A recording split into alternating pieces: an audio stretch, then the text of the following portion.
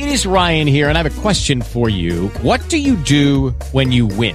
Like, are you a fist pumper, a woohooer, a hand clapper, a high fiver? I kind of like the high five, but if you want to hone in on those winning moves, check out Chumba Casino. At ChumbaCasino.com, choose from hundreds of social casino-style games for your chance to redeem serious cash prizes. There are new game releases weekly, plus free daily bonuses. So don't wait. Start having the most fun ever at ChumbaCasino.com. No purchase necessary. VGW Group. Void where prohibited by law. See terms and conditions. 18+. Hello, it is Ryan, and we could all use an extra bright spot in our day, couldn't we? Just to make up for things like sitting in traffic, doing the dishes, counting your steps, you know, all the mundane stuff. That is why I'm such a big fan of Chumba Casino. Chumba Casino has all your favorite social casino-style games that you can play for free anytime, anywhere with daily bonuses. That should brighten your day a little. Actually, a lot. So sign up now at ChumbaCasino.com. That's ChumbaCasino.com. No purchase necessary. VGW Group. Void where prohibited by law. See terms and conditions. 18+.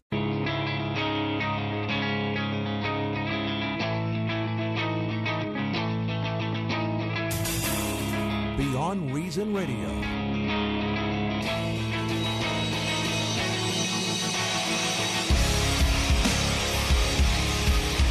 So are you all really surprised how the confirmation hearings have gone so far? It's been chaotic. There have been protests. There have been interruptions. There's been political rhetoric. There's been political grandstanding. So it's another day in 2018, pretty much. I can't watch them. I can't watch these hearings anymore, Rob. I can't do it. I just can't stand It's been one it. day. One day. I feel I'm very torn on this, actually, Rob, because I feel like there's a part of me that thinks hearings like this should not be open to the public, that they should just be done privately, because maybe that would get rid of some of this. But then I understand I don't want all the government stuff done in private and secret, because that's almost like shadow government kind of stuff. So I don't know. But I just get sick of the political grandstanding, because of all these hearings, not just for the Supreme Court, all of them. Everything is politicized now. Supreme Court. You can't get even one guy in there. But I understand that, and that's true, but it's beyond that. Instead of asking questions, so you have a nominee, and you're there to ask the nominee questions, you have senators on both sides, really, making speeches and starting protests. That's not what you're there for. It's a hearing to interview the nominee and ask him questions, but they don't do that. And it's not just in the Supreme Court hearings. It was in the Facebook hearing. Right. It doesn't matter what it is. It is. That's what is done now. And it drives me insane. It is well beyond reason. This is Beyond Reason Radio. I am your host, Michael Yaffe, the voice of reason in a world that is beyond reason. We are on here till 10 p.m. tonight, right here on News Radio 93.1 WFLA. We're moving from 102.5 to 93.1. Starting October 1st, 102.5 will no longer be there, but we will be on 93.1 FM. Of course, you can always catch us on 5:40 a.m. And by the way, a lot of people listen to the podcast of this, so you can catch the Beyond Reason Radio podcast anywhere that podcasts are available. And we have, and you heard his voice just a second ago, we have Rob producing tonight. How are you, Rob? Ready to go. Good evening, Orlando. Indeed. Yes. Indeed. Orlando in the world.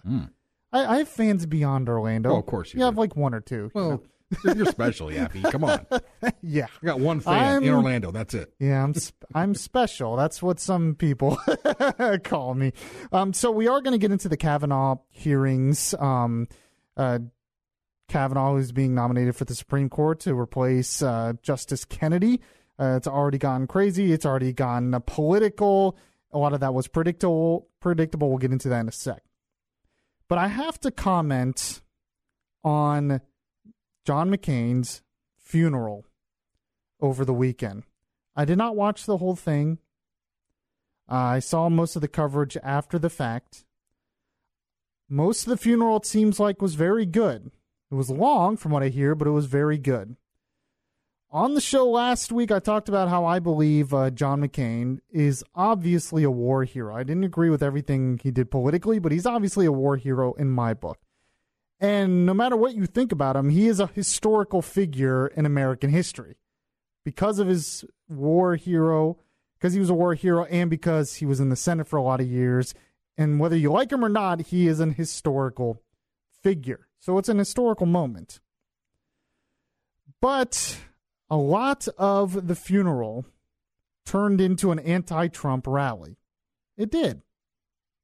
They took the opportunity because McCain really did not like Trump for good reason. I mean, Trump did not say some good things about McCain.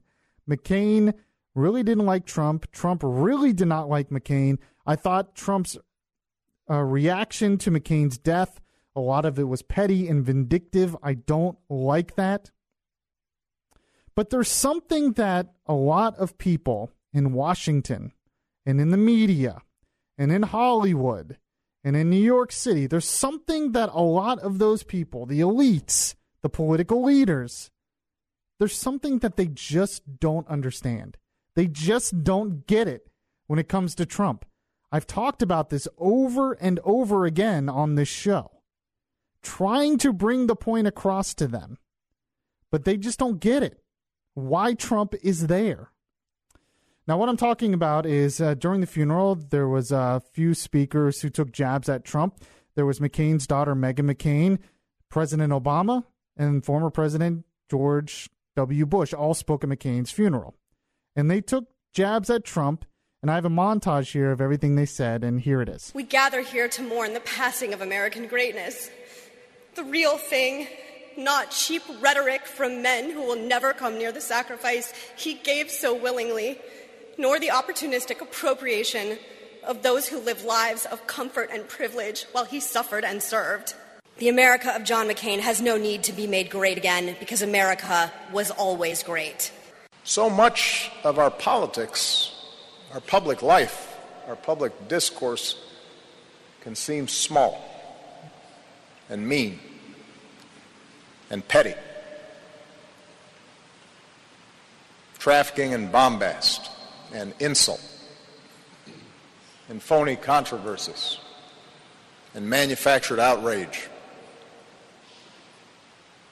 It's a politics that pretends to be brave and tough, but in fact is born of fear.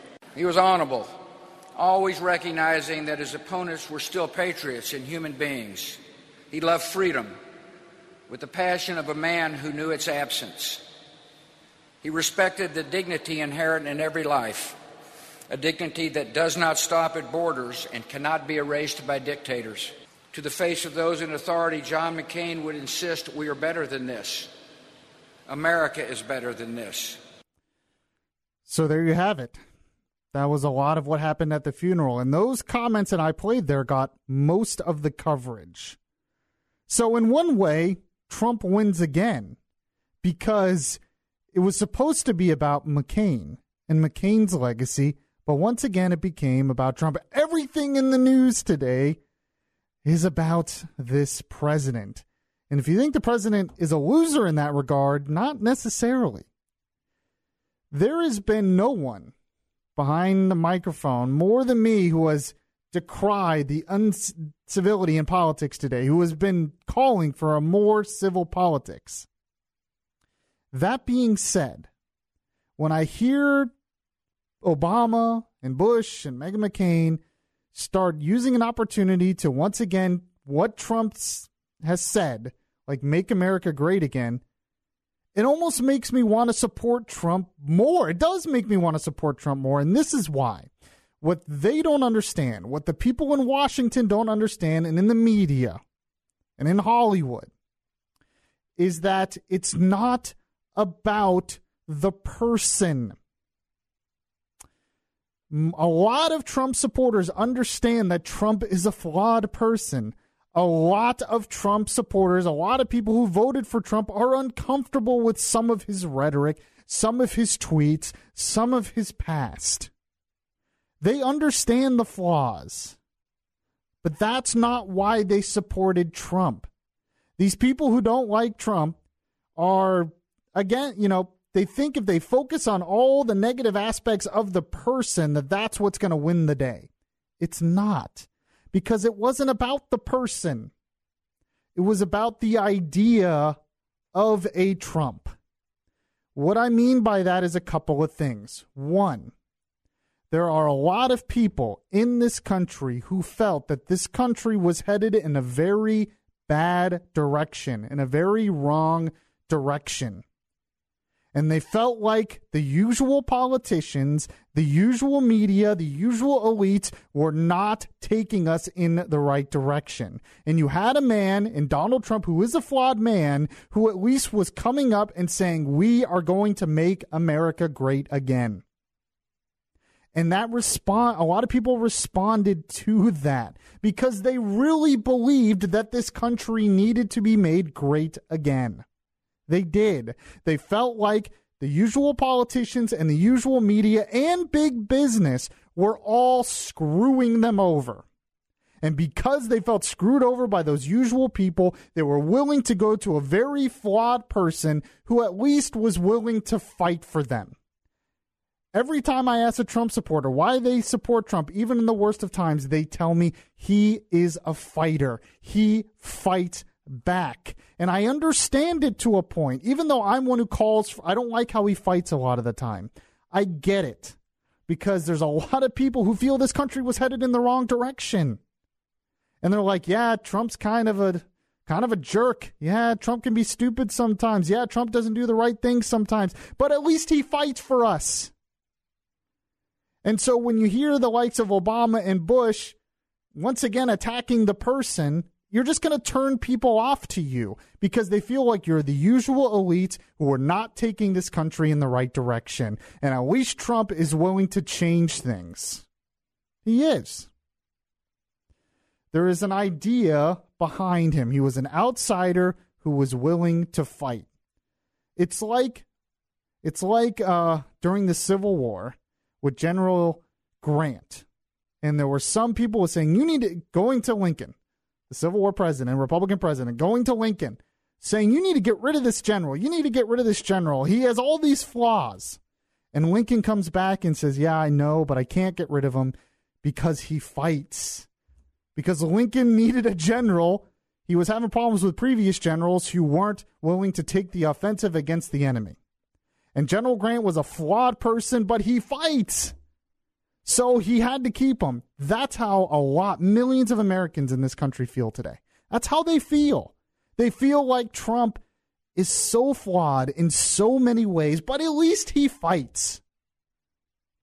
And that's why he continues to get support. And that's what the media and Hollywood and these Washington elites, they just don't get. It was about an idea bigger than Trump. That being said, there's another thing that bothers me about all this criticism of Trump. They act like our political discourse and the state of our politics today, the divisiveness, the rhetoric, they act like Trump was the beginning of it all. That everything was just hunky-dory, we all got along, sunshine and lollipops, kumbaya, and then Trump came along and ruined everything. They act like Trump was created in a vacuum, and then this just all started with Trump.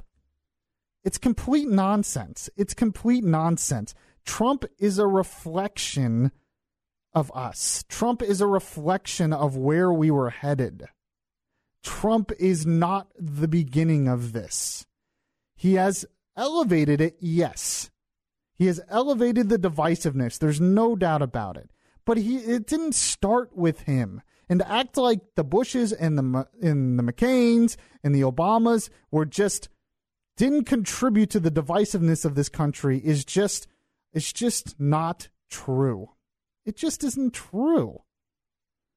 And I'm going to play some examples of that in the next segment, because it's something we need to understand, that this rhetoric, where we are today in politics, did not start with Trump. It's been building for a while. And people just they can't understand, why do you like Trump? He's such a flawed person. It's not about the person. Hillary didn't learn that lesson. I remember during the election, I kept saying Hillary and them were focused on the person. And I said, it's not going to work because it's not about him, the person. Everybody knows his flaws. I was talking to some people over the weekend and last week when Trump was doing this thing where he wouldn't put the flag at half-staff. And there were some people who were Republicans who voted for Trump who told me they were very upset at Trump. They really were mad at Trump for being that petty because it seemed like he was putting his personal views over the country. There are a lot of Republicans who don't like a lot of what Trump does, who don't like some of the tweets, who don't like some of the rhetoric. There's a lot of Republicans out there that feel that way, and they're getting tired of some of the controversy. But when you go up in front of a funeral and start bashing the guy you voted for, it makes them want to support him again. What they don't understand, what Obama and others don't understand when they're doing that, is they are being divisive in themselves.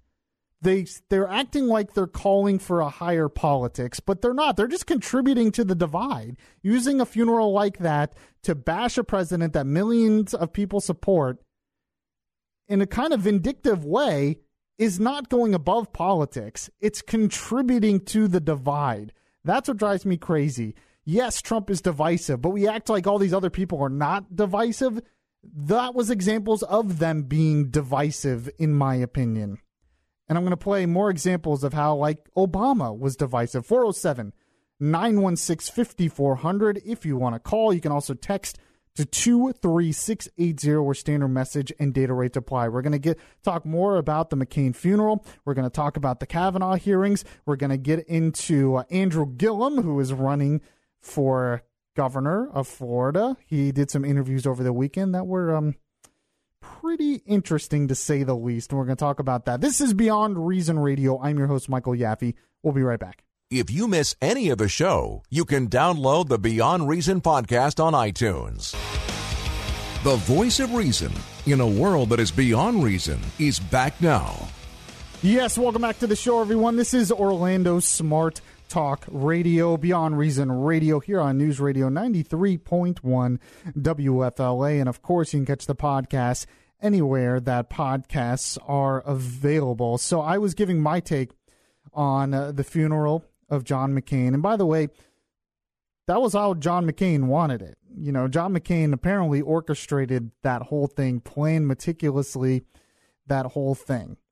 And, you know, there's a part of me that likes that, you know, President Bush and President Obama can kind of sit together and get along now, even though they used to be bitter political rivals. I understand that. I trust me, I've been calling for civility in politics for a while, but I'm just trying to get you to look at the bigger picture and understand why people still support Trump.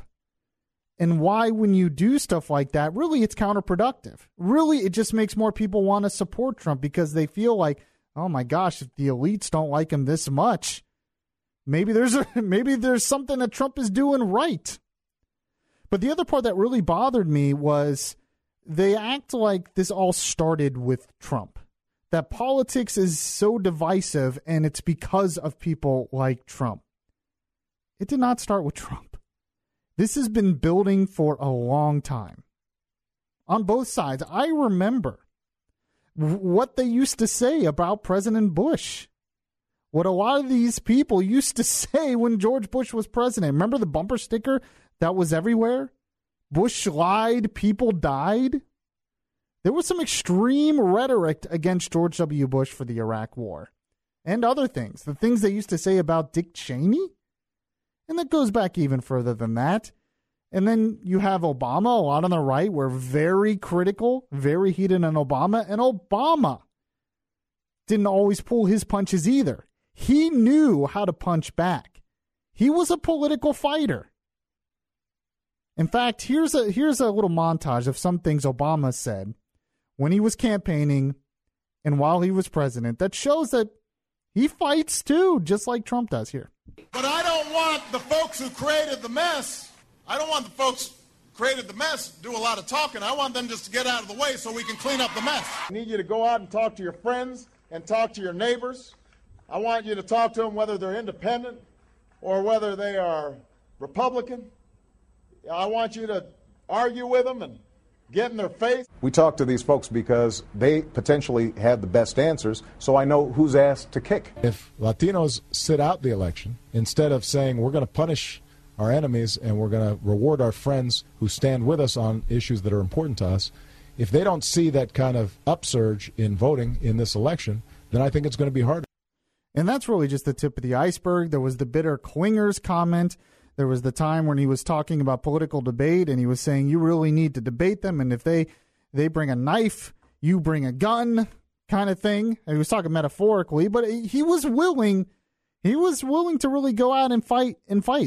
He wasn't always the big-time uniter. Politics does get really ugly at times. It can get really ugly at times, there's no doubt. And I'm not saying that Trump hasn't, brought this up a level.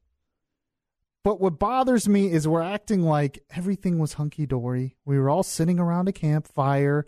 There was McCain. There was Obama. There was whoever, Lindsey Graham and Chuck Schumer and Harry Reid, and they were all just, we're all happy. No, this has been building for a while.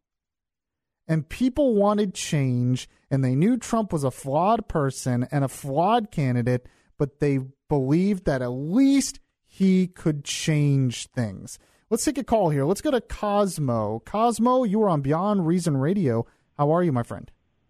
Thank you, Mr. Yaffe. Hey, listen, one of my questions was the last time I called you, it's like the intensification of hatred towards Trump. We mentioned, like back on Bud Henniger, or if anybody said anything bad about Obama, you were labeled a racist, you're an anarchist, you're against America, and you just had to shut up. The Republican Party has been very, civil about this. Well, we're just going to let it ride. But nowadays, it's like the reverse. If you even exist and you even say, well, I didn't vote for Hillary, you're automatically attacked. I've even heard death threats on the radio, or people were like, I hate Trump, I hate. Well, what are you really liking? What are you really for? And I want to hear your opinion, and I'll take my answer off the air. Thank you, Mr. Yaffe. What part? I didn't want you to go away, Cosmo. What part? What specifically do you want my opinion on? There was a lot there. Is it that? Why is it even more heated, or? I mean, what specifically did you want me to react to? You said a lot in that one comment. I know. I pretty much overwhelmed me. I apologize. One of the things that set me off with this, and I wanted to call in, was I went online at work to go get some information about some Greek phrases, and I went to Bing.com, or the Microsoft network. Yeah. And the top 3 news articles were this guy being on trial today is going to be cleared, a whistleblower, a hero, Trump impending impeachment, all accusations made false. Yeah. And you hear from the Trump party saying this is fake news, but you hear like overwhelming stuff. I mean, and you're saying on both sides, really, it sounds like. Yes, I am an independent to be on the safe side, but this is worse than the Nixon years. I remember when Nixon was being impeached just because of 18 minutes of tape. Right. Well, I guess and this kind of goes to the overall point that I was saying from the beginning, that Trump is in a lot of ways, Trump is a reaction. And what Trump says usually is a counterpunch. In terms of, when Trump called McCain, said he wasn't a war hero, which I disagreed with, he was reacting to something McCain said about Trump and his supporters. Same here. So there's a lot of Trump does that I don't agree with, but I understand why people support him. It's because he fights back. And most of the things that Trump says and Trump does, he's fighting back. And I don't like the way he does it sometimes, because I'm not one of these, fight fire with fire people. But I understand it on a big scale level. That's why they like him, because he fights back. And I think, we've seen the rhetoric just heated up so much because they can't seem to, they're not used to that. The media, the left, they're not used to someone who's really willing to punch back like that. Sure. Mr. Yaffe, if President Trump won with I don't know the exact odds, I apologize, 60 to 40% victory over the Democrats, then how comes it seems like the news is like 99% against, but you only hear 1% for, when the statistics from the General Accounting Office, unemployment, military spending, it just seems to contradict what the, now you're now you're getting into media bias, which is a whole nother subject. But I appreciate your call. I definitely do. I mean, that's another reaction. You know, people hate a lot of what Fox News does, but Fox News was created in reaction to a liberal media bias. And they were willing to have the other side and fight back. That's how Trump is. And sometimes I don't like how Trump fights back, like I said before, but that's what he's doing. That's what he's about. It's bigger than the person. I know the left doesn't want to hear that. So many people don't understand when I say that. But I'm telling you, it's about the idea of him. And if you think you're just going to take him out by pointing out his little personal flaws, you're not. That's not what's going to take Trump out. So speaking of the divisiveness in politics today, we're going to get on to the Supreme Court hearings. Brett Kavanaugh was in Senate hearings today. He's the nominee for the Supreme Court. And things got, well, interesting. This is Beyond Reason Radio. I'm your host, Michael Yaffe. We'll be right back. If you heart Beyond Reason Radio, listen to the Beyond Reason Radio podcast on iHeartRadio. Just download the iHeartRadio app and search Beyond Reason Radio. This is Orlando's Smart Talk Radio. Beyond Reason Radio continues now. You know, before I get to the Kavanaugh hearings, I did want to wrap up the last topic and just say one more thing when it comes to Trump and it comes to the media and all that. And it's kind of a personal story of mine. You might wonder how I got into conservative talk radio. What attracted someone like me into conservative talk radio? I mean, it really started in college is when I really got into it. And in college, I was a double major, religious studies and broadcast journalism. I always tell people that I should be the biggest atheist liberal on the planet because that's usually what happens when you go through those two programs. That's what they try to lean you towards. But I remember at the time, a lot of my teachers and a lot of people I knew and a lot of the news coverage, it just seemed kind of anti-American in a lot of ways. Not always overtly, but I remember I started listening to like Glenn Beck. I actually found his TV show at first and then started listening to him on the radio at the time. He was on CNN at the time. And I remember it was refreshing to hear voices behind the microphone that loved their country, that loved this country, and that loved capitalism, and were willing to fight for those things: free markets, individual liberty, the Constitution, and Americanism and American history. And I remember how refreshing that felt because so much of the news and so much of what I was learning in school and so much of things, in pop culture, Hollywood, my friends, it seemed the opposite direction. It seemed anti-Christian, anti-American, anti-family values, anti-Constitution, whatever it is.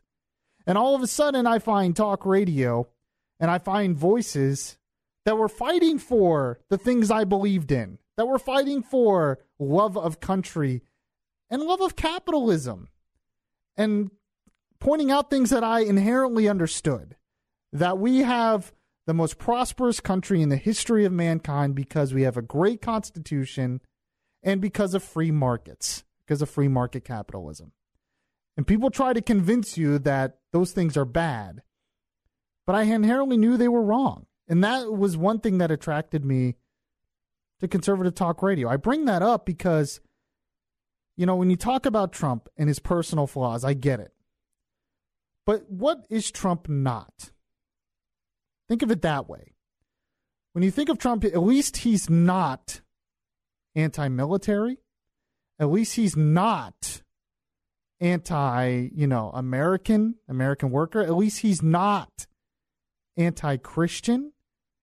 At least he's not anti-family values.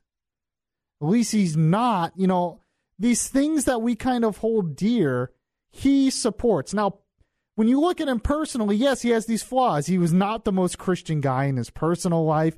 Family values, he did not exhibit that much in his personal life. Military, he was not in the military.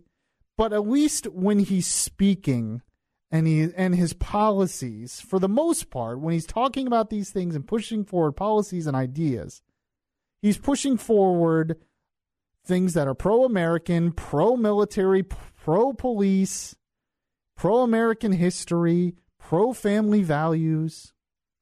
And that's why people support him, because it goes back to what I said before. Yeah, personally, he can be kind of a scumbag, but at least he's not attacking the things I love, and at least he's fighting for the things I love in our government. And that's why people support him. And you go ahead and you attack the person, and they don't care. They're not going to care. That's not what's going to take him out. 407-916-5400, text to 23680. So we have the Kavanaugh hearings, the Supreme Court hearings. And, well, they got off to kind of an interesting start. It was kind of predictable. Chuck Grassley was the chairman of the Judiciary Committee, was trying to start the hearings, and then he was interrupted by a few Democrats. Here is the audio of that. Good morning. I welcome everyone to this confirmation hearing on the nomination of Judge Brett Kavanaugh. Mr. Chairman. To serve as Associate Justice. Mr. Chairman, I'd like to be recognized for a question before we proceed. Regular order. Mr. Chairman, I'd like to be recognized to ask a question before we proceed. The committee received just last night, less than 15 hours ago, 42,000 pages of documents that we have not had an opportunity to review or read or analyze. You're out of order. I'll proceed. We cannot possibly move forward, Mr. Chairman. I extend a very warm welcome to Judge Kavanaugh. We have not been given an opportunity to have a meaningful hearing on this nominee. Their two daughters. Mr. Chairman, I agree with my colleague, Senator Harris. Mr. Chairman, we received 42,000 documents that we haven't been able to review last night, and we believe this hearing should be postponed. I know this is an exciting day for all of you here, Mr. Chairman, and you're rightly proud. Mr. Chairman, if we cannot be recognized, I move to adjourn. The American people. Mr. Chairman, I move to adjourn. Directly from Judge Kavanaugh later this afternoon. Mr. Chairman, I move to adjourn. So what's happening here? We all know what's happening here. It's what I talked about at the beginning of the show. It's political grandstanding. The chairman of the committee just started the hearing. He's merely starting it, talking about the nominee and everything else, a traditional start of a hearing, and then he lets other people speak. That's how they usually go. He couldn't get 5 words in, and he was interrupted by Kamala Harris and others. And they're complaining about documents and all that stuff. Let me tell you about the documents here. I got this from the Wall Street Journal. The main charge is that Mr. Grassley is denying crucial documents to hide Judge Kavanaugh's record. The senators are ignoring the 307 opinions he has written and the 17,000 pages of material he provided in response to the committee's questionnaire, the most extensive ever demanded of a nominee. The senators have already received more than 500,000 pages about his time as a lawyer and judge, more documents than were provided for the past 5 Supreme Court nominees combined. Not only that, but a lot of these things they were able to access in the Capitol, and the Democrats never took the opportunity to even go look at them. Because it's not about going to look at the documents. It's not about transparency. He's one of the most transparent Supreme Court nominees in history. His record is out there for all to see because he's been a judge and a lawyer and worked for administrations before that for years and years and years. That's not what this is about. That would not change their mind either way. These Democrats have decided before he was even nominated, before this person was nominated, that they were not going to support him. So this is about political grandstanding. Because the base, and you heard the applause there from people that were there, will love it if this guy comes out and he says, I'm going to stop this guy from instituting, I don't know, whatever. It's going to be like The Handmaid's Tale, they think, or something, because of one judge, which is just ridiculous. They continue on in the Wall Street Journal. It says, Democrats haven't found a killer issue in all of this, so they're demanding documents from Judge Kavanaugh's time as a staff secretary in the Bush White House. The documents reveal little about Judge Kavanaugh's legal thinking, since as staff secretary, his job was to vet and monitor what President Bush saw each day. It says most of these documents are privileged for a good reason. They represent high-level deliberations that require honest advice. When Democrat Pat Leahy ran the Judiciary Committee, he didn't even ask the Obama White House to provide documents from Elena Kagan's tenure at the Solicitor General's office, though they surely were relevant to her legal views. The point is in all of this is that the idea that the Republicans are stonewalling, that they're trying to hide something from one of the most transparent candidates in the history of Supreme Court nominations is just ridiculous. What they wanted to do was try to keep asking for different things, whether it was documents or whatever else, because they wanted to delay the hearings until after the midterms. It was a political ploy to get two things out of it. One of them was to try to delay the hearings as much as possible till after the midterms because they think they're going to win the midterms and the Democrats will retake control and then they will be able to, cancel the confirmation. The other thing is it's all political. They know that they can run on this in November. So they're going to go out and they're going to try to political grandstand. So they know it's not going to stop his nomination. But, hey, the voters will like it. The base will like it. But this is where we are in politics today. And this is why I'm so conflicted on what we should do about these Senate hearings. I mean, like I said, this is a reflection of us. This is a reflection of where we are in politics instead of having serious deliberations about this, because this guy is inherently qualified. Lindsey Graham, I should have grabbed the audio, but I didn't. But he actually spoke today at the hearings, and he was talking about how this is all just a game by the Democrats, that when he was a Republican and Obama nominated two justices, he voted for Obama's justices to be confirmed because they were inherently qualified. There is no denying the qualification of Brett Kavanaugh. There's no denying it. He's obviously inherently qualified for the job. And Graham made this point, and it's a point I'll make, that if you don't like the nomination, well, you have to win elections. You lost the election. That means Trump gets to pick the nomination. That being said, there could be some other things that we could do with the court, and I will have some more comments on this as well, and we'll get to that in the next segment. This is Beyond Reason Radio. I'm your host, Michael Yaffe. We'll be right back. It would be beyond reason not to listen to Yaffe on your TuneIn Radio app. Download the app today and search Beyond Reason Radio. The conscience in your ear telling you the difference between right and wrong. Yaffe is back on the air. Yes, welcome back to the show. This is Orlando Smart Talk Radio, your voice of reason, your voice of truth in a world that is beyond reason. We are here till 10 p.m. here on News Radio 10. Oh, I almost did it wrong. I was going to dump you, too. News Radio 93.1. It's funny, I was even thinking 93.1, and I still almost said it wrong. Rolls off the tongue. News Radio 93.1 WFLA. We will no longer be on 102.5 at the end of the month, moving to 93.1, but we will still be on AM 540, which is our 50,000-watt signal. You can get us on there. You can get us on iHeartRadio. And a lot of you I know watch us on Facebook. You can like the Beyond Reason Radio Facebook page. Or you listen to the podcast, which is available anywhere that podcasts are available. So we've been talking about the Brett Kavanaugh hearings. And I have to tell you that one of the most annoying things about all this is that the court matters so much to begin with. The court was really not supposed to be this important. What was supposed to be the most important branch of the federal government was the legislative branch, Congress. They were the ones who were supposed to have all the power. And then you had the executive, and then you had the judicial. I mean, they say co-equal branches, and I get that it was kind of supposed to be co-equal, but when you look at politics today, there's no doubt that most of the focus is on the executive, on the presidency. And so there's so much power, and I've talked about that before, there's so much power at the top, at the presidency, which is why everyone goes nuts over presidents now. It's part of the reason. You want to know why people went crazy under Obama, and now people are going crazy under Trump. It's because the president has way too much power. There's so much at stake now because the president can do so much, way too much. But the judicial branch was never supposed to be the focus. But it has for a couple of reasons. One, because Congress has given up a lot of their power to the president.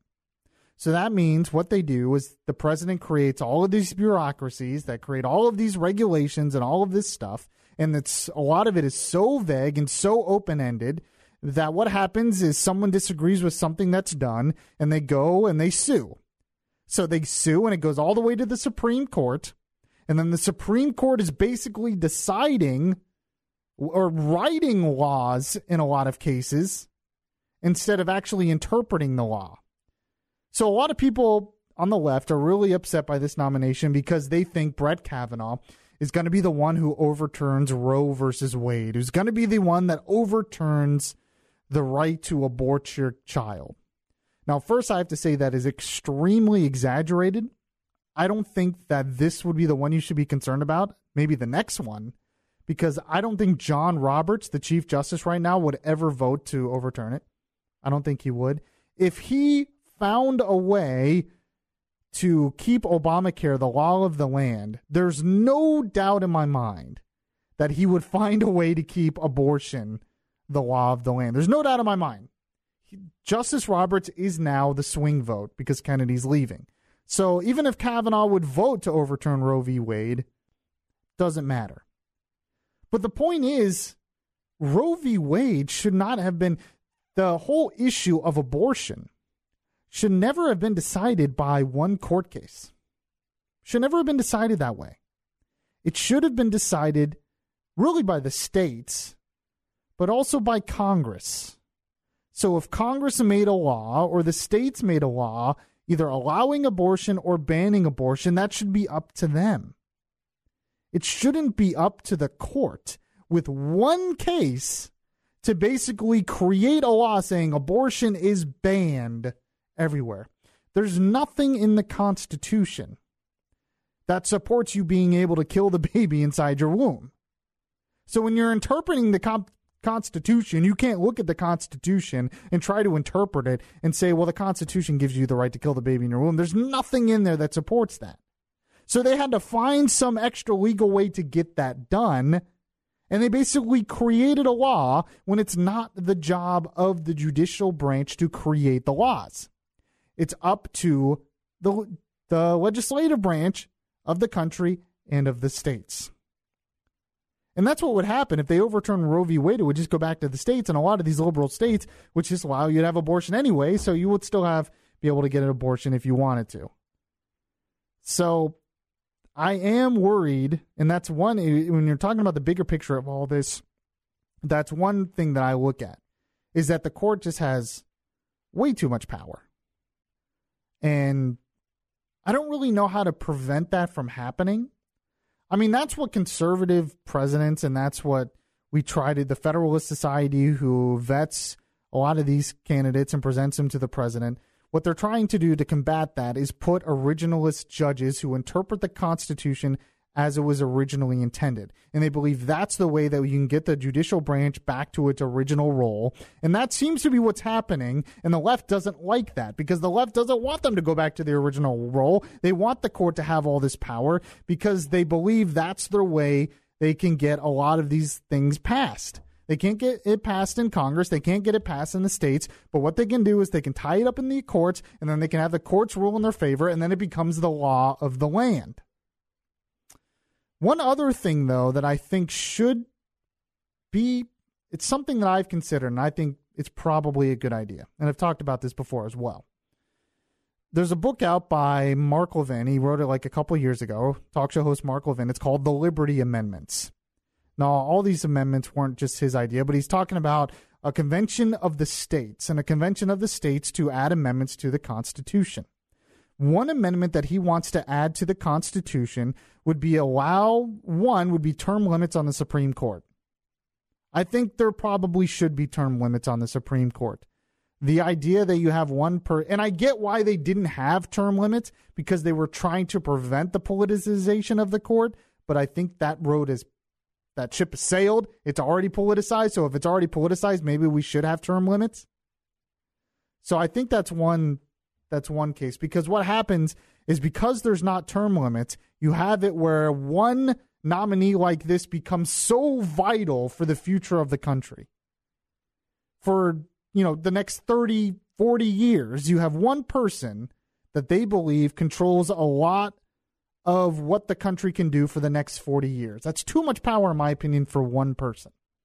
That's why I tend to lean in support of term limits for the Supreme Court. I've heard other arguments. Some of them are compelling. Maybe they can change my mind one day, but I believe that would be one reason to have term limits for the Supreme Court. The other thing is the judicial branch is supposed to be a co-equal branch. That means the judicial branch needs a check on its power.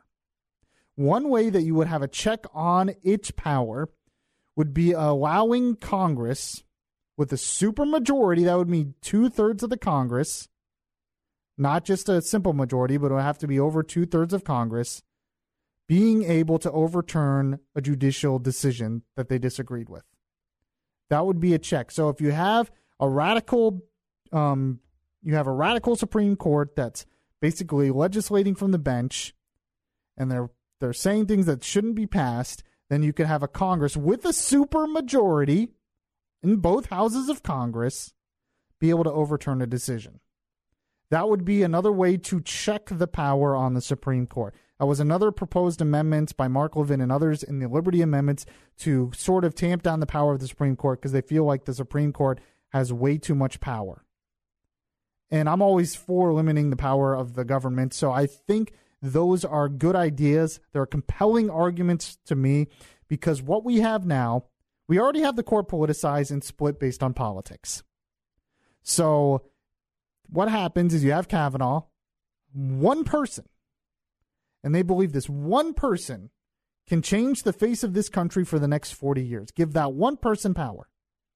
That bothers me. I don't like that.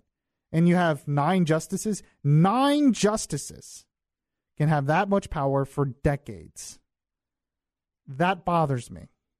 I feel like there should be a way to check that power, and I think term limits and being able to overturn decisions would be a way to do it. That's a good idea. I agree with that, term limits on the Supreme Court. I don't know how you'd, tally it up, or maybe every other president, something like that, but I don't know. It would have to be years, probably. Yeah, years. I don't know how many years. I haven't decided, because I believe in term limits for Congress as well, and some of the years, I think some of the details on that you can kind of debate back and forth. Maybe it's like 10 years. And you had mentioned that the word abortion is not in the Constitution, and there's another word that's not in the Constitution, and that's the word woman. Woman's not mentioned once in the Constitution, so it might be outdated there. Maybe we need to rethink about everything we think about being a strict constitutional person. I know you are. Yeah. So what are you saying? What's your point there? There's no point. I just think that they're over. It's overlooked. You can't. It's not the world we live in now. That's true. Well, there is woman is mentioned in the amendments. In the amendments, sure. So that works. So if you want to change something that's in the Constitution, there is a process to do that, and that's through the amendment process. So if they really wanted to change the Constitution to support abortion, then they should have passed an amendment to the Constitution to do that instead of going through the courts and having one court decide the law of the land. That's my opinion. All right. That was a fast hour. We have one more hour to go. A lot more to get to. I have to talk about this guy running for governor on the Democrat side, running for governor of Florida. I did some interviews over the weekend, and he's clever. I'll put it that way. He's pretty clever in how he speaks. He's going to be hard to beat. But I have to go through some of the stuff he said, which was just, beyond reason. This is Beyond Reason Radio. One more hour to go. We will be right back.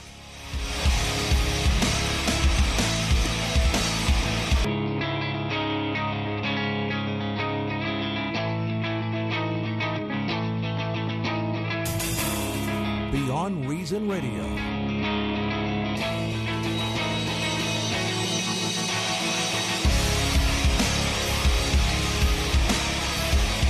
Yes, 9 p.m. here on a Tuesday night, right here on, I'm going to say it right this time, Rob. I almost said it wrong once. Now, Bud didn't say it wrong once this morning. He was good. Good. I was impressed. It's usually the second or third day of a new thing that really is hard, because then you kind of go back to your routine and it's a part of your routine. But we're on News Radio 93.1 WFLA, and we're on live till 10 p.m. tonight. You can also catch the podcast after the show anywhere podcasts are available. We're on Facebook Live as well. You can like the Beyond Reason Radio Facebook page or follow me on Twitter at Beyond Reason R. In the first hour, we talked a little bit about Meghan McCain's comments and other people's comments at McCain's funeral. And then we also talked about what the media and what Washington doesn't understand. And I keep saying it over and over and over, why millions of people in this country still support Trump. And it's a bigger reason. So if you missed the first hour, you're definitely going to want to go back and listen to that, because I thought it was profound. I thought it was insightful. I'm sure a lot of people out there on the left would disagree with me. It was profound. Very profound. And educating. Thank you, Rob. You're a good producer in there, making me feel good. Feel good about it. And we also talked about the Kavanaugh hearings, which got to a heated start today, which is just the same old partisan politics. We all knew that going into it. Obviously, he's qualified. Obviously, they don't care about documents. They could care less about how many documents they read. It's not going to change their mind. So we talked about that in the first hour. Now what I have to get to in this hour, a lot of different stuff. But I have to get into, because I broadcast out of Florida, out of Orlando, Florida. But it's just really a nationwide issue, because there is no doubt that the Florida governor's race, or the gubernatorial race, as you're supposed to say it, it's the gubernatorial race for Florida governor. So, yes, the Florida governor's race has gotten national attention because you had two people that were originally not expected to win. You had Ron DeSantis on the Republican side, who was campaigning as the pro-Trump guy, and he won by a major victory, being the pro-Trump guy. Trump is still very, very popular in the Republican Party. And especially in Florida. There's no doubt about that. Ron DeSantis knew that, and he won based on that. Adam Putnam tried to be the Florida guy. It didn't work. And then you have Andrew Gillum. Andrew Gillum was not expected to win at all. He was like fourth in most of the polls. He's the mayor of Tallahassee. He's definitely probably the farthest left of any of the candidates. He was supported by Bernie Sanders, got money from George Soros. And he believes in a lot of Bernie Sanders-like policies. That being said, he's very smart. He's very compelling speaker. He's very good on the campaign trail, and he's very good in debates. And that's a big reason why he won, and that's why he's going to be hard to beat. In fact, there's a poll out today from Quinnipiac that has the Florida governor's race neck and neck.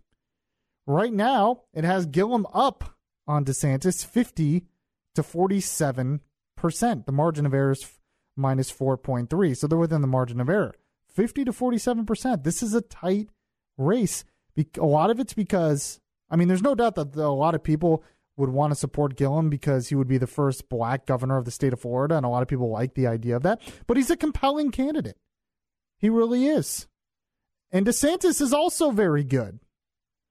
So things already got heated.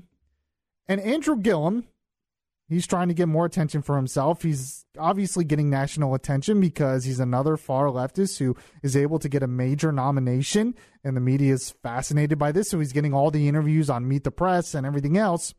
And over the weekend, he was interviewed on Meet the Press, but he was also interviewed on CNN's State of the Union. Now, Dana Bash was filling in for Jake Tapper. And by the way, I thought she did a pretty good job. I almost liked her better than Jake Tapper. She's not as partisan as Jake Tapper. It doesn't seem that way. I know she's pretty liberal, but it didn't seem that way over the weekend. But Andrew Gillum was interviewed by Dana Bash. And I have to tell you, Gillum is clever, but he is your typical politician. Typical guy, knows how to kind of spin the truth. It was really something else listening to this interview. It was like, oh, I see what he's trying to do there. Interesting. That's pretty clever. He's going to try. So let's listen to a little bit of the interview. The first thing he was asked was about, apparently there was some white nationalist group in Florida who put out racist robocalls against Gillum. Obviously, Ron DeSantis denounced that, as the Republican Party doesn't support that. And Gillum was asked about this, and here is the exchange. A white supremacist robocall came out in your state of Florida against your campaign. You, of course, are the first black nominee for governor in the state of Florida. How are you going to fend off against attacks of what really are not just racially tinged, racist things like we're seeing there now? Yeah, well, first of all, I have to tell you, I do find it deeply regrettable. I mean, on the day right after I secured the Democratic nomination, we had to deal with some of the dog whistles directly from my opponent. And I honestly want to sincerely say this, Dana. We can have a challenge between ideas and around what we think the people of the state of Florida deserve. What I don't want this race to turn into is a race of name-calling. I want to make sure that we don't racialize and, frankly, weaponize race as a part of this process, which is why I've called on my opponent to really work to rise above some of these things. People are taking their cues from him, from his campaign, and from Donald Trump. And we saw in Charlottesville that can lead to real, frankly, dangerous outcomes. And I also want to make clear that your opponent, Ron DeSantis, has condemned this robocall, which, again, we're not playing. It is beyond offensive.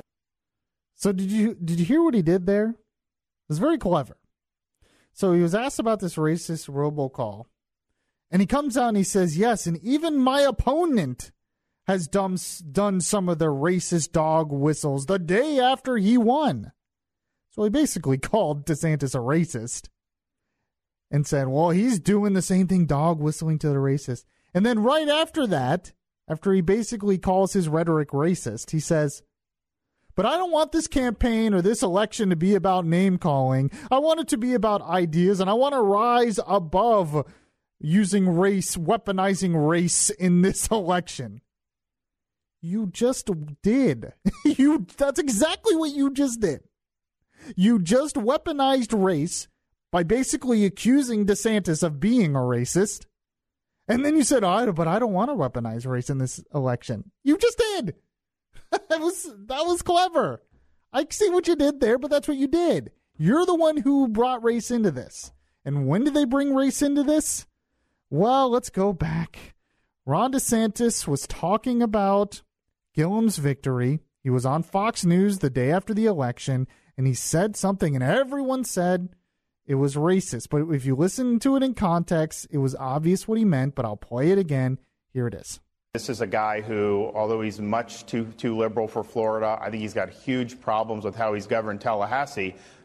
He is an articulate spokesman for those far left views, and he's a charismatic candidate. And, I watched those Democrat debates. None of that was my cup of tea. But, he performed better than the other people there. So we've got to work hard to make sure that we continue Florida going in a good direction. Let's build off the success we've had on Governor Scott. The last thing we need to do is to monkey this up by trying to embrace a socialist agenda with huge tax increases and bankrupting the state. That is not going to work. That's not going to be good for Florida.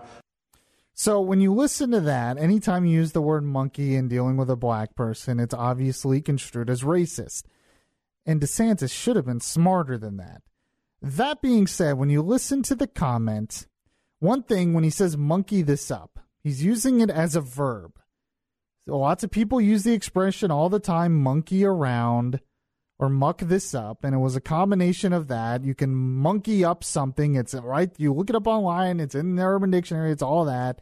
It's a verb that's commonly used, an expression that's commonly used all the time to kind of mess things up. That's what it means.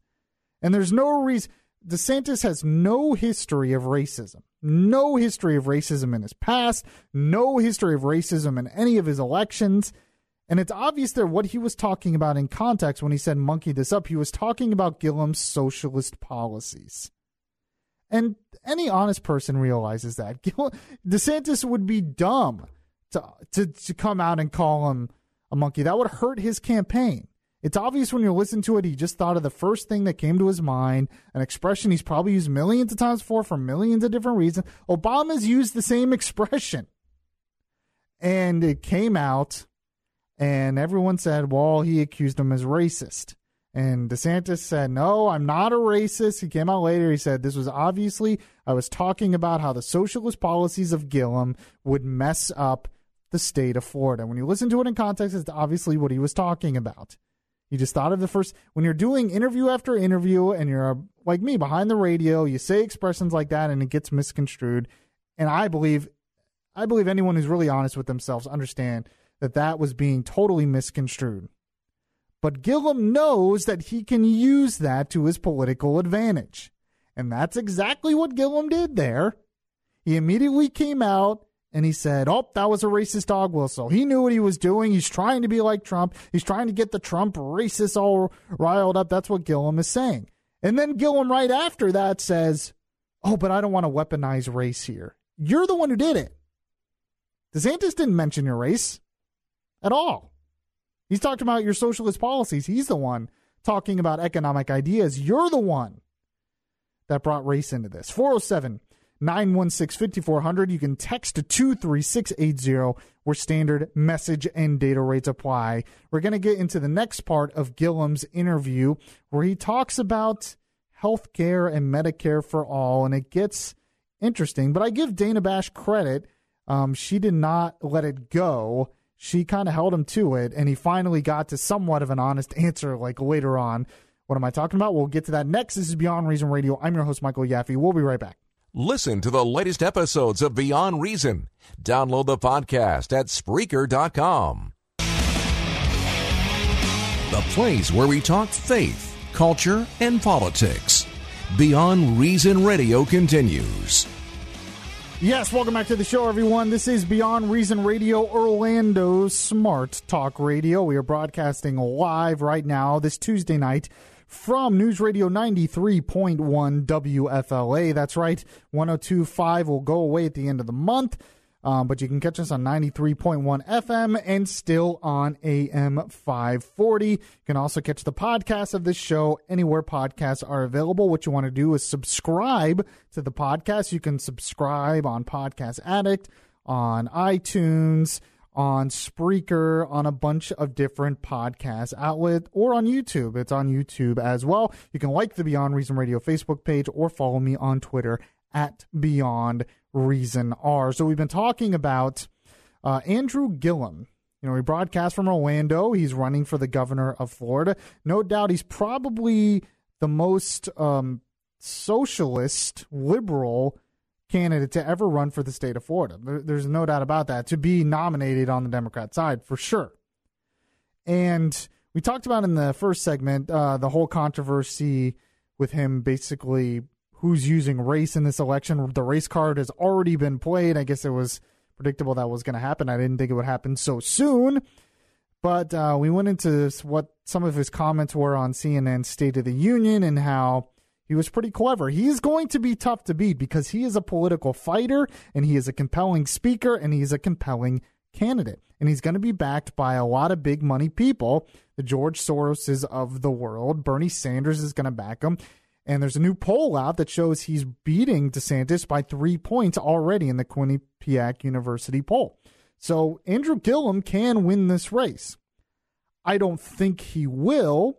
And I think most of the reason why he won't is because economic reasons. I don't think the state of Florida is going to be in for a lot of his economic policies. One of those economic policies has to do with health care. Dana Bash, who was filling in for Jake Tapper on CNN's State of the Union on Sunday, was interviewing Gillum and asked him about his support for things like Medicare for all. Gillum kind of tried to avoid some of the answer initially, but got around to it. And here's some of the interview. Move on to health care. You mentioned that you support Medicare for all. A study earlier this summer from George Mason University estimates that Medicare for all, that plan, would cost the government $33 trillion with a T dollars over the next decade, which obviously would require a significant tax increase. Florida has a reputation, as you know, for being a tax-averse state. Are you ready to tell the people of Florida that they need to pay a lot more in taxes to fund your health care plan? Well, let me first say there was also a report, Dana, that showed that should we move to cover more people through a Medicare for all system, we could actually save the system trillions over an extended period of time. Okay, stop right there. Okay, so we've gone over that on the show before. First, the $33 trillion number. There were 2 different studies that actually came to that number. So it would cost the government, and this is the federal government, if it was done on a federal level, would cost the federal government under like Bernie Sanders' plan over $32 trillion in the next 10 years. Now, Gillum is saying what Bernie Sanders and the usual Democrat line is that, well, that'll save us money. No, it's not going to save us money. Yes, that's less money than we spend in the private sector, but in the private sector, we have choices, and it's not the government spending all this money. You're going to pile it all into the government and then get rid of our choices, and then we'll pay for it through our taxes. So when you say it saves the system money, well, that depends. First off, what happens when everyone goes to a government system? But it's a little bit misleading because in the system we have now, it's a private system where people voluntarily choose which one they want in some kind of basis. In a government system, that would be taken away. So you're going to be paying $32 trillion, and you're going to be forced to pay it through higher taxes. There's no doubt about it. Now he continues on with the interview. In order to do that, you need to raise taxes. Fair? So what I would say is, first of all, and I want to be clear about this, the state of Florida could not take this road by itself. We would need to do it as part of a federation of other states coming together. Think of Florida, New York, California, but and sir, a few of the other larger do that, states. Taxes would have to be raised. Okay, stop right there. And he's trying to avoid the tax question, and he keeps trying to avoid it. There's no doubt he's trying to avoid it there. But because they would have to raise taxes. But this idea that we're going to do it through some kind of confederation of states where we have a Medicare for all system in certain states, I just find that hard to believe. That's not going to happen. If a Medicare for all system happens, it's going to be done at the federal level. I can't see how it would happen through a confederation of states. Maybe that's possible, but if you did it through a confederation of states, then it really would raise taxes on Floridians because the states would have to raise their taxes to pay for it. Where on the federal level, it would raise your federal income tax, maybe, or your payroll tax or something. But specifically, if you did it through that kind of plan, you would have to raise taxes on the state level. And I guarantee you that if we went down that road, you would see a state income tax in this state eventually. That would be what they propose to pay for it. I have no doubt about it in my mind. Maybe not right away, but eventually that's what they would want to do. And that would be devastating to the Florida economy. Okay, he continues on here. Is that fair? Do you agree with that? I don't buy that. So let me just say, how do you do that? How do you find that kind of money for the government without raising taxes? So first I'd say, one, Florida could not do it by itself. But secondly, we have the opportunity to expand Medicaid for over 700,000 of the most medically needy people here in the state of Florida. My governor and legislature refused to do that. Do you know it costs us about $6 billion in money that should have come from the federal government to the state of Florida that we never received?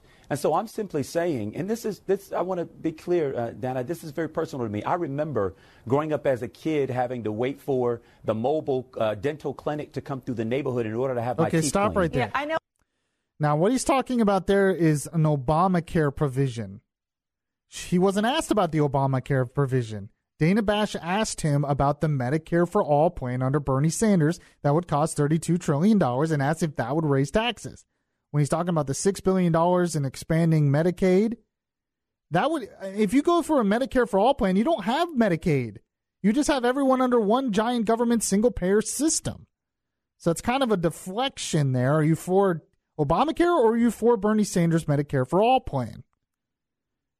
And he kind of averts that question, but Dana does a pretty good job of keeping him on it and pressuring him on it, and he continues. The biggest concern for people, experiences and you're coming from a real place, a personal place in supporting this, but as a government official, you have to make it work, and you have to make the numbers work. So I still don't understand how you would do it without raising taxes.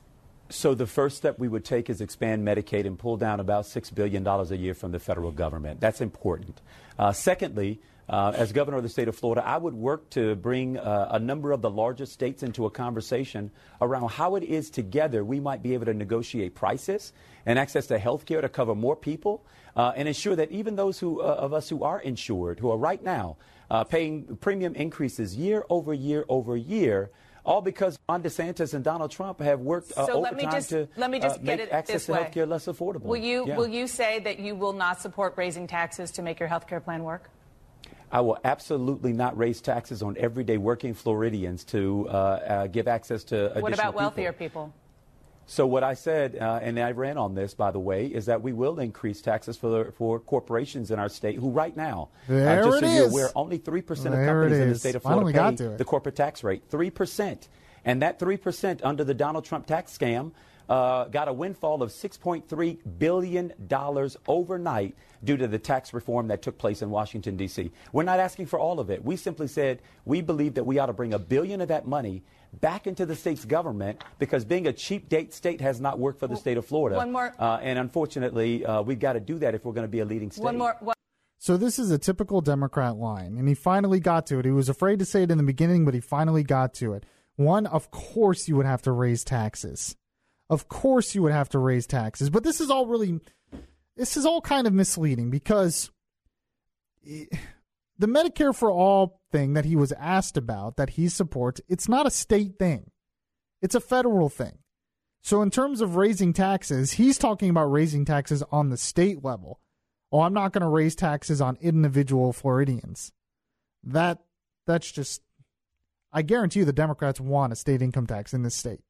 They want it. And that would raise taxes on everyday working Floridians. But what Dana was asking about was the national program, which you would have to raise taxes on. And he's saying, well, I'm not going to raise state taxes. But then he admits that he would raise state taxes in one area, and that's the corporate tax rate. What he did not say is what he would raise it to. So Florida state corporate tax stands at 5.5% today. Gillum has proposed in his campaign he wants to raise it to 7.75%. That represents a 40% rate hike. If that gets pushed, if I were DeSantis' campaign, I would keep pushing that that's what he wants to do, because there are a lot of businessmen, small businessmen and big business in the state of Florida that do not want to see that. That would be devastating for this state economically. And while that might technically not raise it for everyday working Americans, it would raise the prices on their goods because that's what happens when you raise taxes on corporations. They pass it on to the consumer. It would also hurt a lot of job prospects. There's a lot of businesses that have been coming here because it's economically friendly, maybe would not come here in the past. It could hurt small businesses and all of that. So, and that goes back to conservative versus liberal economic policy and all of that. But he was trying to avoid the question there.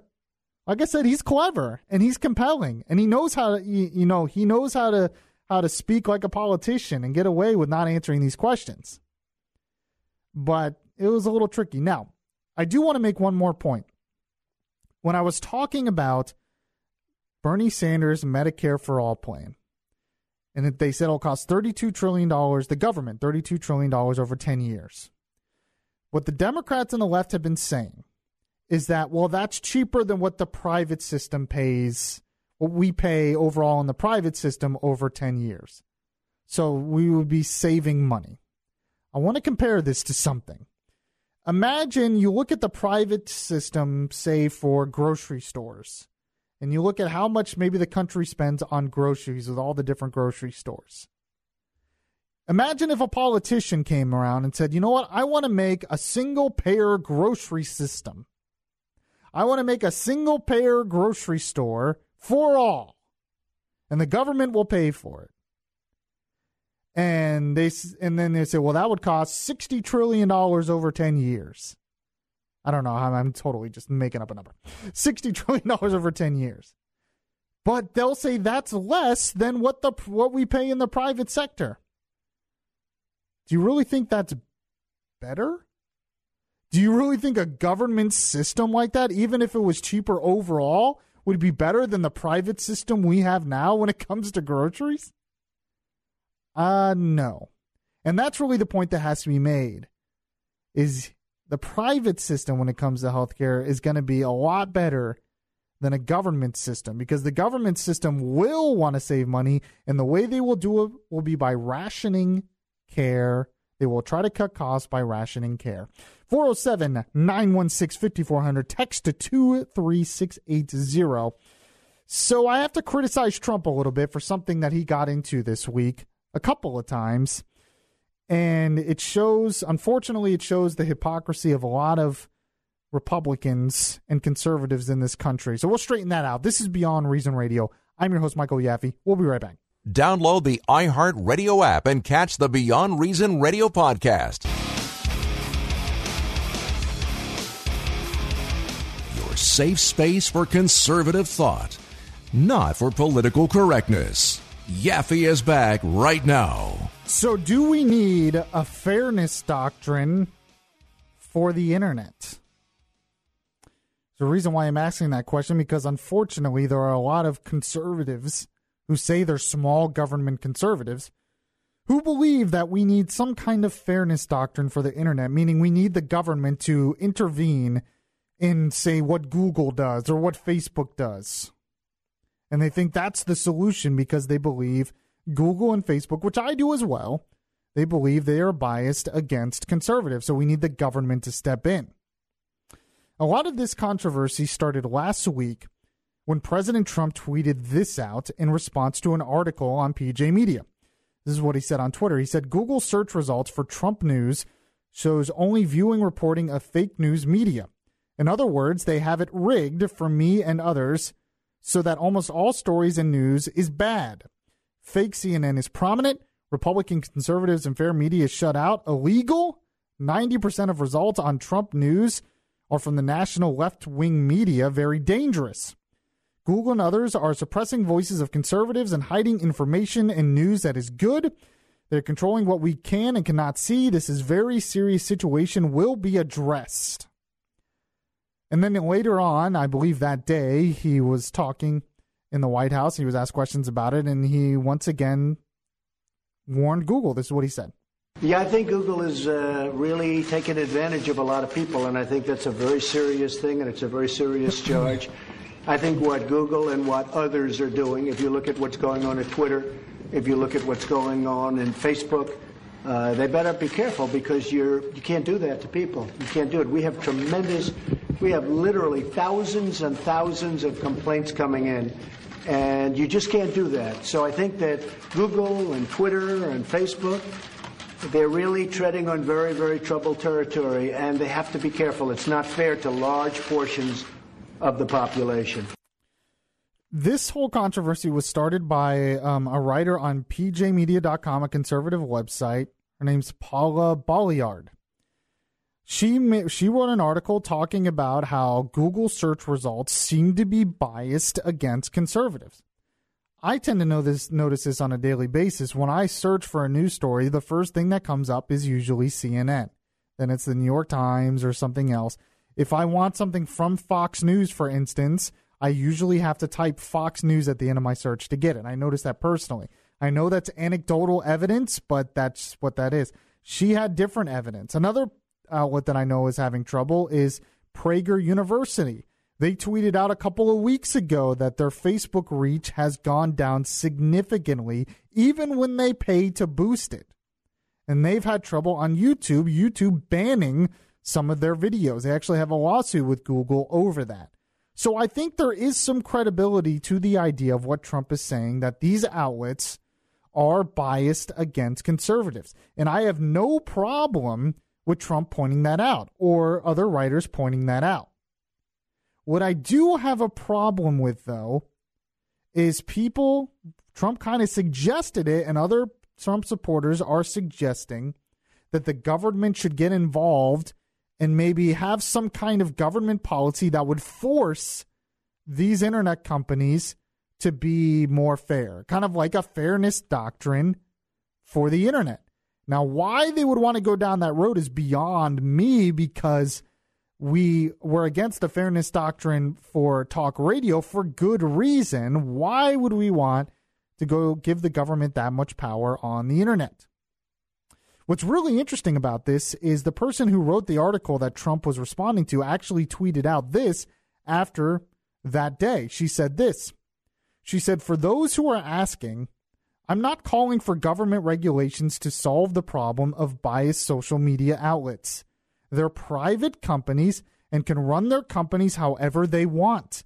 Government almost always makes things worse." And I have to say I agree with her completely. And this is what worries me. That there are too many conservatives, unfortunately, that it seems like when it's their guy in power, they're willing to give that guy, when he's control of government, a lot of power. Why would you want to give the government that much power to start regulating the internet, even if they are biased? The best thing we can do is point out the biases so Google and them can change it, because they want to keep their customer base, because they don't want to lose half the country. And there are other things to do without the government taking over. There have been some, mostly on the Democrat side, but Republicans who think we should make Facebook or Google public utilities where the government would basically control it. How in the world does anyone think that's a good idea? You want to ruin the internet? That would be the fastest way to do it. Ay, ay, ay. You know, there was an interesting piece in the National Review that talked about this, I thought, by Eric Peterson, that I thought was really good. It says the internet doesn't need a fairness doctrine. It says Republicans are calling for government action to correct bias online. It wasn't so long ago the GOP rejected such arguments. Of course, this is what I'm saying. There is so much hypocrisy in politics, definitely on the left, but there's hypocrisy on our side too. And I'm going to be the one, maybe I'm the only one, but I'll be the one pointing it out. He says, another day, another call for government intervention in free speech on the internet. President Trump recently took to Twitter to decry supposed censorship of conservatives. He suggested that Google and others were censoring conservative voices and bearing good news about him in search results. Furthermore, he warned that this is a very serious situation that will be addressed, perhaps with government action. And he talks about a little bit of the findings and all of this stuff. He says the supposed justification for regulating big tech companies comes from the market power they hold. Advocates of government intervention believe that consumers have no real alternatives to sites like Google and Facebook. And he points out that they do. You have Bing, you have Yahoo, which are alternatives. If you don't like Facebook, you have Snapchat, you have Twitter, you have Google+. It says it wasn't so long ago that Republicans were rightly rejecting these arguments when they were made in support of the fairness doctrine, which would regulate broadcasters to offer a reasonable opportunity for the discussion of conflicting views on issues of public importance. In other words, if a radio station aired a conservative view, it would have to provide equal time for an opposing liberal view. This regulation started as an attempt to make sure both sides of a debate were heard on government-controlled airwaves, but soon after its passage, it became a tool to silence critics and political opponents. And he makes a point out that Republicans were right to be against that, and that Reagan was right to get rid of that, but now the right all of a sudden wants to use that same power to regulate the internet. He ends and he says, the freedom and choice the internet provides have allowed for an explosion of different opinions and content available to people around the world. Empowering the government to provide balance is not only impractical, which it really is, but a mistake that could massively backfire, likely against the very people pushing for it. I think it's exactly right. I understand the appeal of it because they're upset at the power of Google and Facebook, and they're upset at their bias. But they don't have monopolies. They don't. They still have competition. They might have competitive advantage, and they might be number one right now, but the idea of the government getting involved would just make it a lot worse. You want to ruin the internet, that's the fastest way to do it. They're on their way to doing that. What? Ruining the internet. Yeah, I know. But when I Googled Trump news, the first thing that came up was his Twitter feed. So there you go. Yeah, I think Trump is upset because when you Google Trump or whatever, all the negative stuff comes up, and he's not seeing his speeches come up. He's not seeing anything good come up about him. It's all negative. So that's his big point. It's not this that it. The conservative. It's all about just Trump's personal opinion about himself. His personal opinion. Oh, of course. Well, I mean, I've heard his speeches. You have to dig for his speeches, and he hates that because that's what he's most proud of is his speeches to his base. Well, I've heard some good points though that they really do kind of shadow ban what they call conservative voices in Google, but that's because I don't think a lot of times they realize they're doing it. They have their own biases. When you live, say, in Silicon Valley, you're surrounded by people who think like you. Sure. And most of the time, the people that think like you are on the left. There are very few conservatives. And by the way, there's some conservatives at Google have been speaking out against this recently ever since this started. They're obviously in the minority, but that shows you something right there. But when you have that many people supporting that kind of issue, when you have, they think that someone on the right is just so radical that nobody supports that. What we're doing is mainstream. What they don't realize is a lot of what they do, even though they think it's mainstream and right, a lot of the country disagrees with them. That was the Alex Jones. You pretty much hit that on the head there. So extremely out of society's norms that he has to be censored. Well, yeah, Alex Jones is definitely extreme, but I'm talking about I think people at Google would think a lot of what I believe is radical and extreme because they're not used to hearing that where they are in Silicon Valley, in Google, because that's a pretty liberal place. So they would believe, for instance, I believe that, a transgendered woman is biologically a man, that they are a man. No matter what they think in their head, they're a man. They would probably think that's radical, that's extreme, and possibly that should be put to the side and not prominent in their searches or on social media. And they don't realize that a lot of country agrees with me, just not where they live. And I think that's probably where a lot of the bias comes from. That being said, Trump also tweeted out something today that worried me. He said this, and this has to do with TV now. He says, NBC fake news, which is under intense scrutiny over their killing the Harvey Weinstein story, is now fumbling around making excuses for their probably highly unethical conduct. I have long criticized NBC and their journalistic standards, worse than even CNN. Look at their license? ? So he's threatening taking away an NBC license because they don't like him. And NBC handled that wrong. If you look through the whole story and everything with Ronan Farrow at NBC, he had the story. He didn't have the exact people ready to come out and open up that this is going to be the story. His sources, as it is. So he went to the New Yorker and had all the sources there. I think the story's legitimate. Oh, yeah. No, I agree with that. The way NBC handled it was bad. Well, I agree. Yeah, I definitely agree with that. But what I'm really worried about is you don't threaten a TV's license over because they don't like you. That's not why you give NBC. It's not how it works when you're giving NBC licenses. I just don't like the President of the United States making these threats to outlets based on their news or whatever. That's his thing. He's been doing that since day one. With the fake media and the press out to get him and CNN. And I don't mind him criticizing the media, but when he's now start talking about government involvement to control aspects of it, that's where I get worried. And that's where a lot of conservatives should say, hey, Trump, no, because once you start doing that as president, then you have the Democrat that gets in office and they don't like something maybe Fox News said, and they start saying, oh, pull Fox News' license? That's not the kind of power you want to give.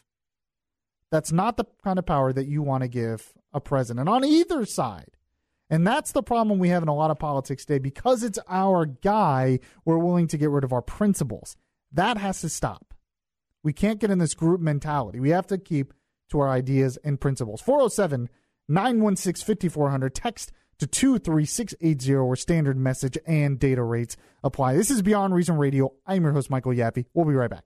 If you like Beyond Reason Radio, well, make sure to show it by liking the Facebook page at facebook.com/Beyond Reason Radio. Your voice of truth in a world of fake news. Beyond Reason Radio continues right now. So I just had a texter who texted into the show, and you can text to 23680. Texted this. He said, because we were talking about in the last segment how Trump kind of threatened Google with government regulation and kind of threaten NBC with taking away their license and all that stuff, and how that worries me because I don't like the government intervention in those kind of things. I think that would just make things worse. I don't like the precedent that sets. The person tweeted and said, Trump is bluffing when he says these things. To be honest, I think you're probably right. I think Trump probably is bluffing. But to me, that still, I don't like Trump saying it. Because Trump might be saying it and then bluffing. But you have to remember that this stuff sets precedents. So now if you create a narrative that the government has that much power to do those things, then all it takes is the next time when we have a Democrat president eventually, and you just take that precedent further. And so maybe Trump was bluffing, but maybe the next person is not bluffing. And we've already created a precedent that, well, it's okay to do those things. And that's the problem I have. That's why I'm a believer in limited government, in small government, no matter who is in power. Because I believe they often make things worse in these situations. And this is something that too many on my side, they're willing to give up that principle because they like Trump. That's true conservatism, like what you just said. Yeah. Less government. Yes. And we're completely away from that. Conservative idealism is going away. It really is in a lot of situations.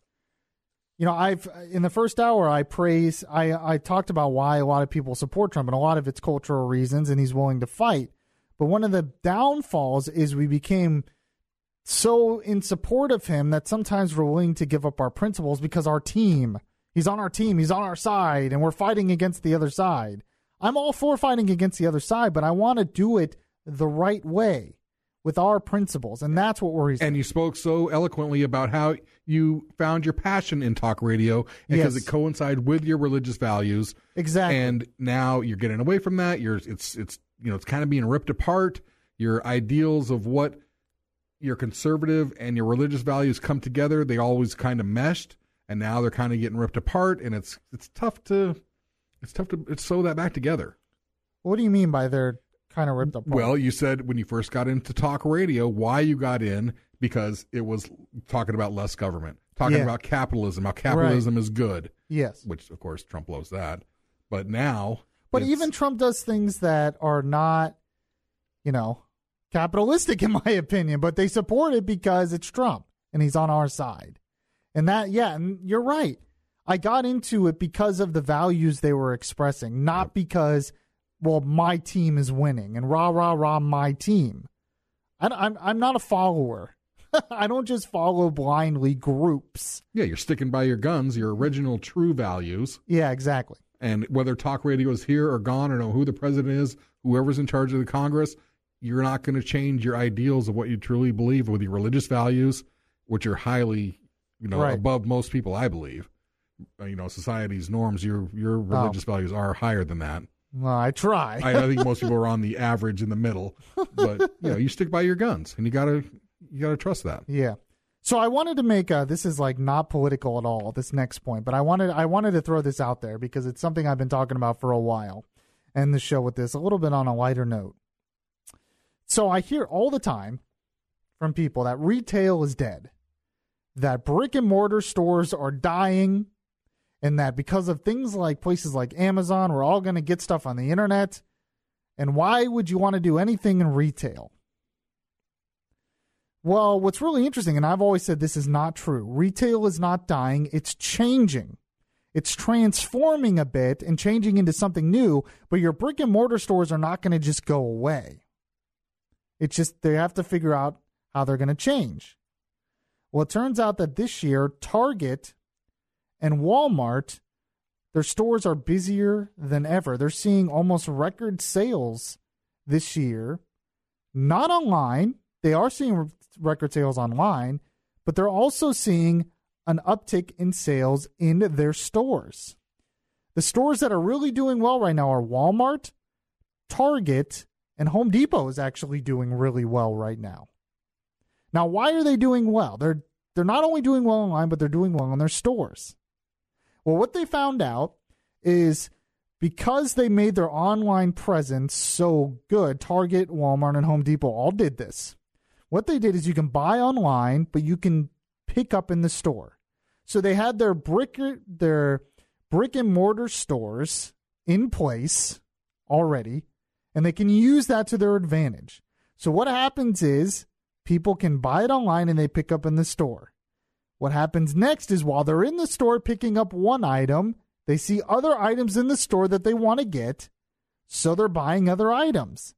So their stores are busier now because of their online presence.